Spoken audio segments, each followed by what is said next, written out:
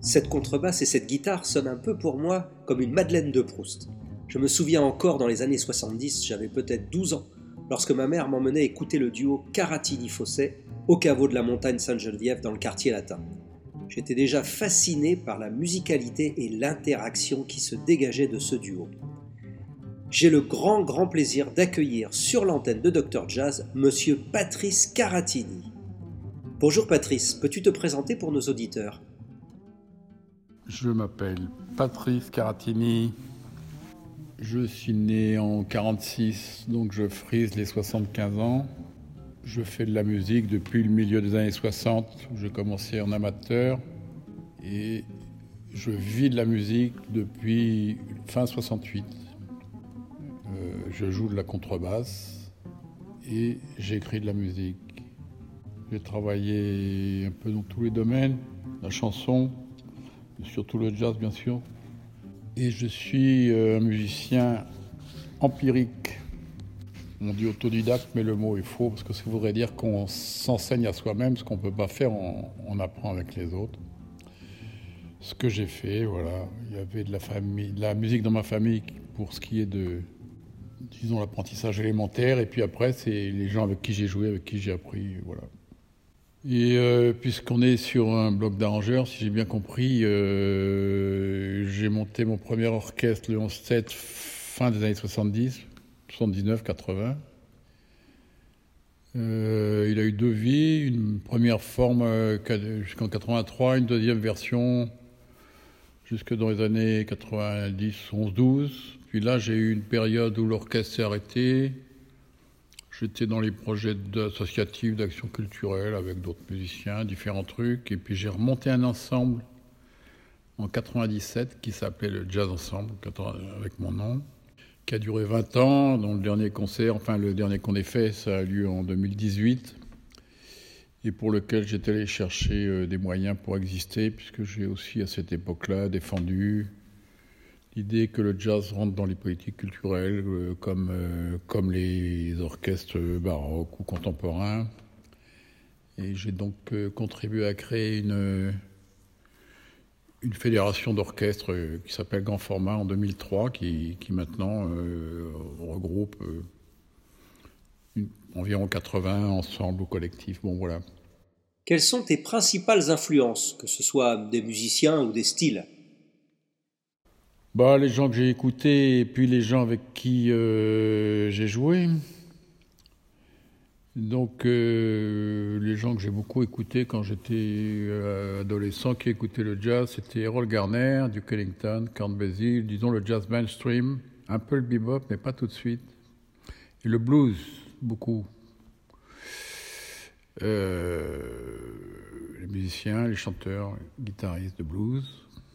Et puis les musiciens, les premiers avec qui je suis rentré un peu dans le métier d'une façon à un bon niveau, dont le saxophoniste Michel Roch, avec qui j'ai travaillé en trio pendant longtemps, et le tromboniste Slide Hampton, dont tu te souviens peut-être, c'est un très bon musicien que j'ai accompagné quand il venait à Paris, puisque j'étais bassiste de service pour accompagner les solistes américains dans les années 70.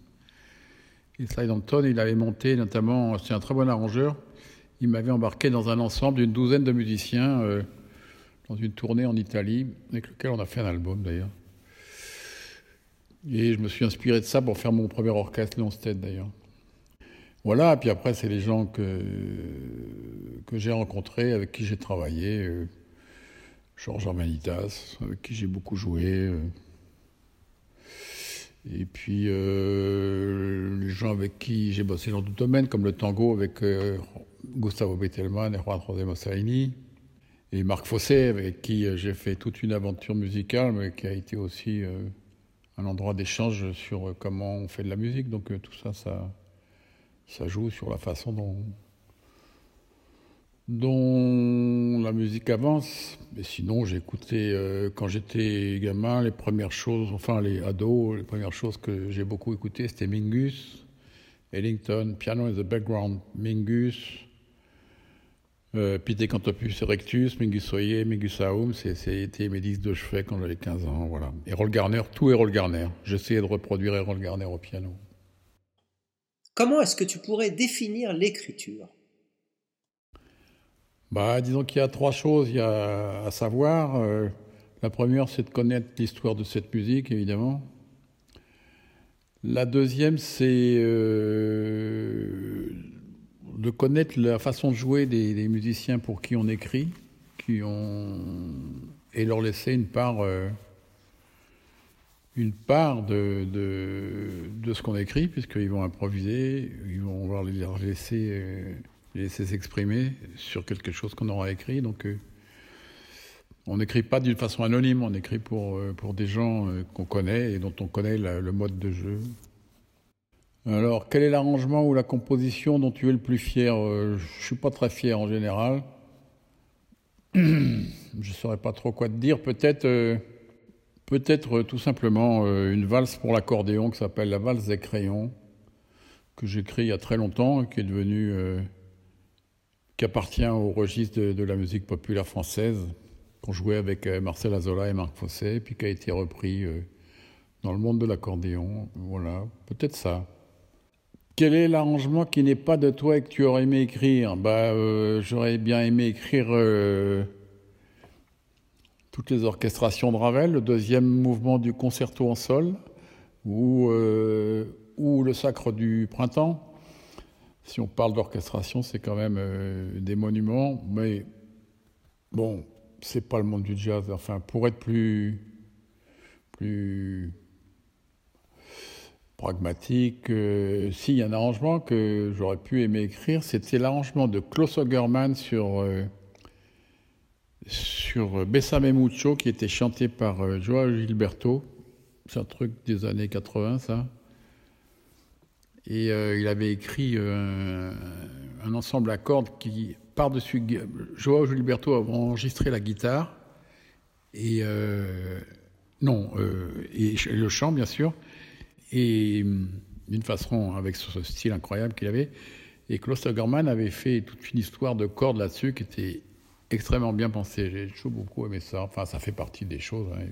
Il y en a d'autres, des arrangements dont j'aurais pu aimer écrire les notes, bien sûr. Peux-tu nous parler du projet de recréation de cette pièce de André Oder ?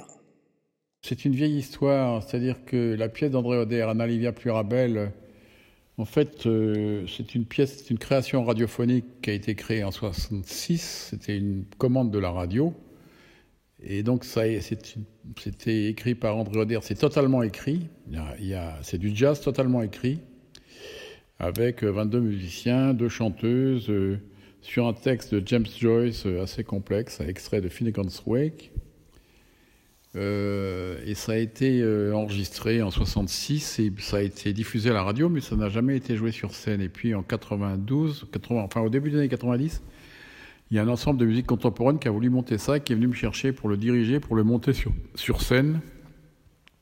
L'ensemble s'appelait Sillage. C'était dirigé par un violoniste qui s'appelle Philippe-Harry Blachette. Et donc, ils m'ont demandé de diriger la réalisation sur scène de ce truc que je connaissais un petit peu, mais pas plus que ça.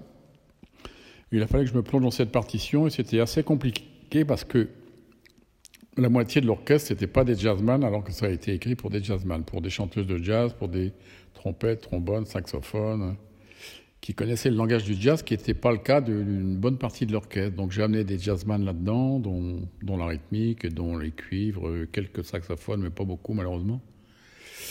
Et puis on a fait une version de ça avec 2 chanteuses qui venaient du monde de la musique contemporaine. On l'a joué sur scène et enregistré en 92, 93, on a fait 4 concerts.